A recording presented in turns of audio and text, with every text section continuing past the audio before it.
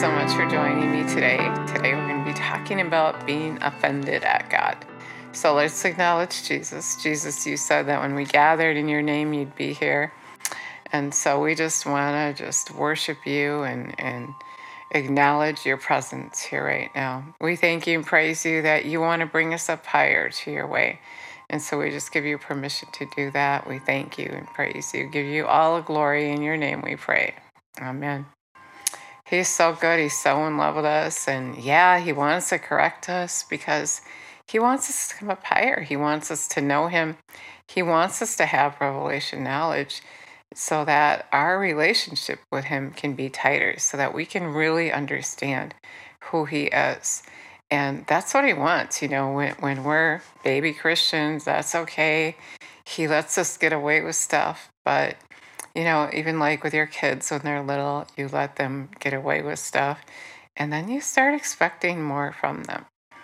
And he's expecting more from us. He's wanting us to grow up and to really know who he is. He said often, those who have ears to hear, let them be hearing. Listen, wanting to have understanding, just attending to your ear to him so that he can reveal things to you. Without him, we don't know anything. So he wants us to talk about how we become offended at him.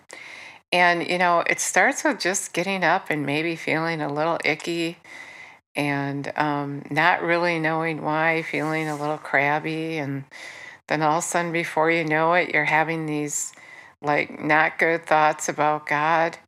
And, like, oh, I can't do this anymore. And he should have done something by now. I quit, or something like that. And I want you to know, God wants you to know that that is the enemy. In Mark 4, we often talk about Mark 4. And no wonder, because Mark 4 is really the narrow path that leads to the good life. And we're on it if we're seeking Jesus. And there is pressure on it. And he comes with all kinds of tricks. He has all these ploys to just pull the rug out from under us and try to get us to quit and give up on God. And so that is what he uses, as offense. And you can read that in Mark 4, I believe 17 or 19 or 17 through 19. But because of the word, because you're on that narrow path, he wants to come and steal God from you. Jesus said, in fact, if you didn't understand this one thing, you wouldn't get anything. We got to understand we're on the narrow path, and Satan is trying to get us on the wide path. He's trying to get us to compromise. He's trying to steal God from us by getting us against God.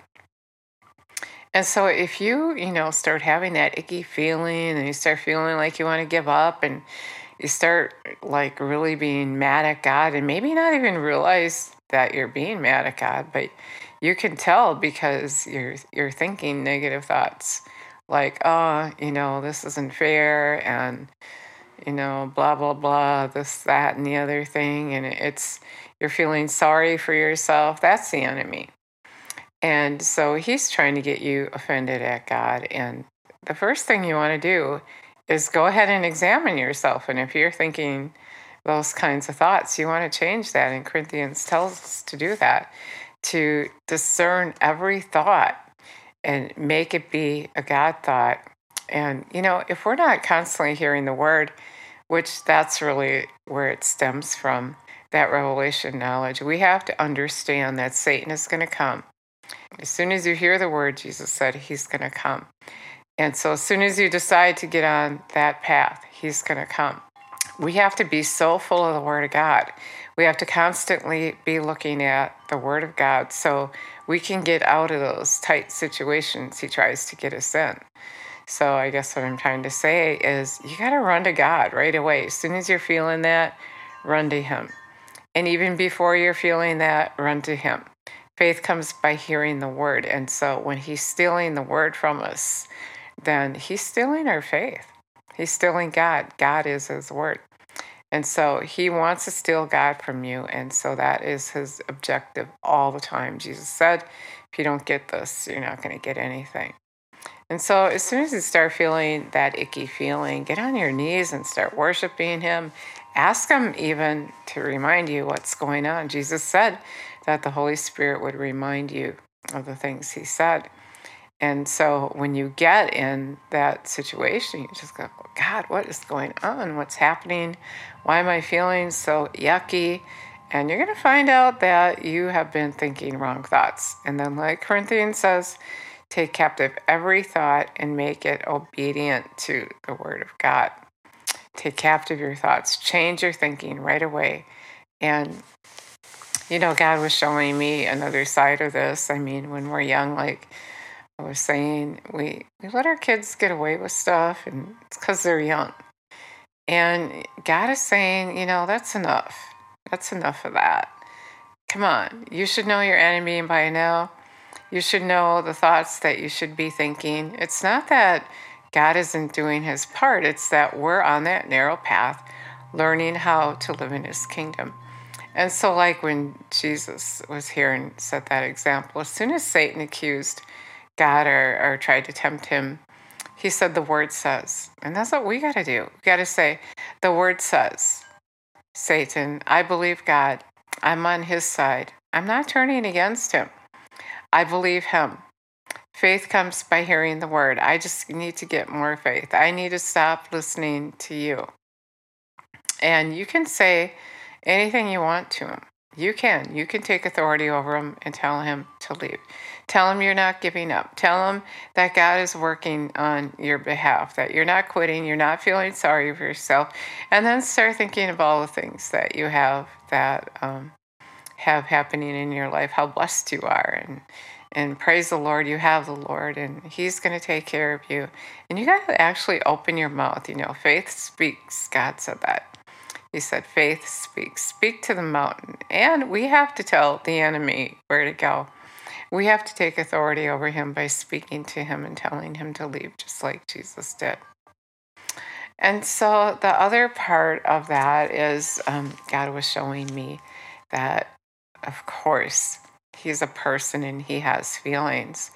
And, as we grow up, we're not just looking at ourselves anymore. We're actually looking at him as well. We're looking at how he feels. And think of it, when we falsely accuse him, when we start feeling sorry for ourselves, and we start saying, oh, God, why didn't you do anything? And God, why did you let that happen? And we're actually blaming God. I don't know if you see it that way or not, but you should. Start examining yourself and start thinking about, how is God feeling as I'm falsely accusing him? And then, after we get to the place where we realize what's going on, after we realize we've really actually been ganging up with the enemy on God, blaming God.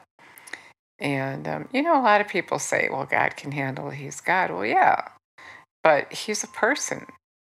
And that's the revelation knowledge we lack. He is a person and he has feelings, and he wants us to grow up to the place where we get that he has feelings.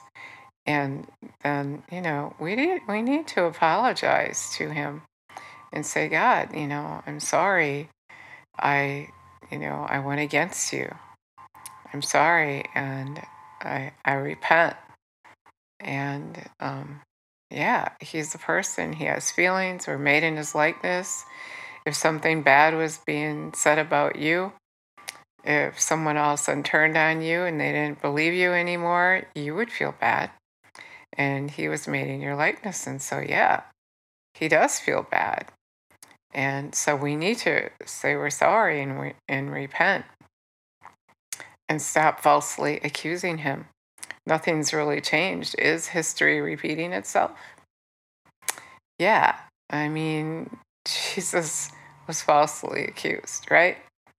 And we know it doesn't feel good. And we even, I think, sometimes when we think of and read what happened, we think, well, how could they do that? But we do the same thing.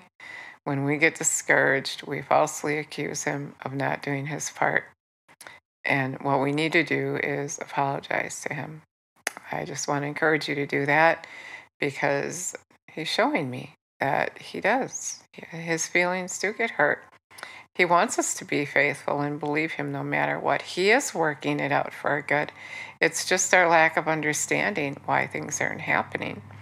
And exactly, the enemy is trying to steal him from us by stealing our faith. And without faith, we can't receive from God. And isn't that really what it is? We're saying, I don't have faith in you anymore. Isn't that the place we have to grow to, where we trust him all the time, no matter what it looks like, no matter what is, no matter how we feel, no matter how hard the enemy comes against us, that we just say, I'm not turning on God. I know what he said. I know he's faithful. No matter what it looks like, no matter what it seems like, no matter what, I'm going to be on his side. I'm not going to turn against him. I'm going to be for him. And, God is looking for a faithful person like that. He's looking for us to be faithful to him and trust him no matter what it looks like. Trust him no matter what it is that you really don't understand. Your kids don't always understand, but they trust you because they know that you love them. And that's the same kind of trust he wants. That's what faith is trusting him. And you got to get to know him so you can trust him. And so just like you wouldn't want anyone to turn on you, he doesn't want you to turn on him. So we got to grow up to that place and stop giving all kinds of excuses that we're still a baby Christian. Babies grow up. They don't stay babies all the time. And so God is calling us to grow up, to defend him, to be on his side and not turn away from him. Not at all. Not ever turn away from him. That is the thing that we need to really focus on, is to not let him down, to believe him no matter what. And when you get to that place, things are going to go so much faster. And I am not saying that I have arrived, but I am working on it. And I know that's the very excuse I was saying that we shouldn't give, but we have to be just like really willing to be corrected. We have to be. And as much as it doesn't always feel so good, we need to know the truth. We've been singing a song lately, and the words are, speak what is true to me. And that's what we want him to do. So we know how he feels. We know what his feelings are. He is a person, and he wants us to know how he feels. He wants to show his emotions to us. And that's what he's been showing me lately.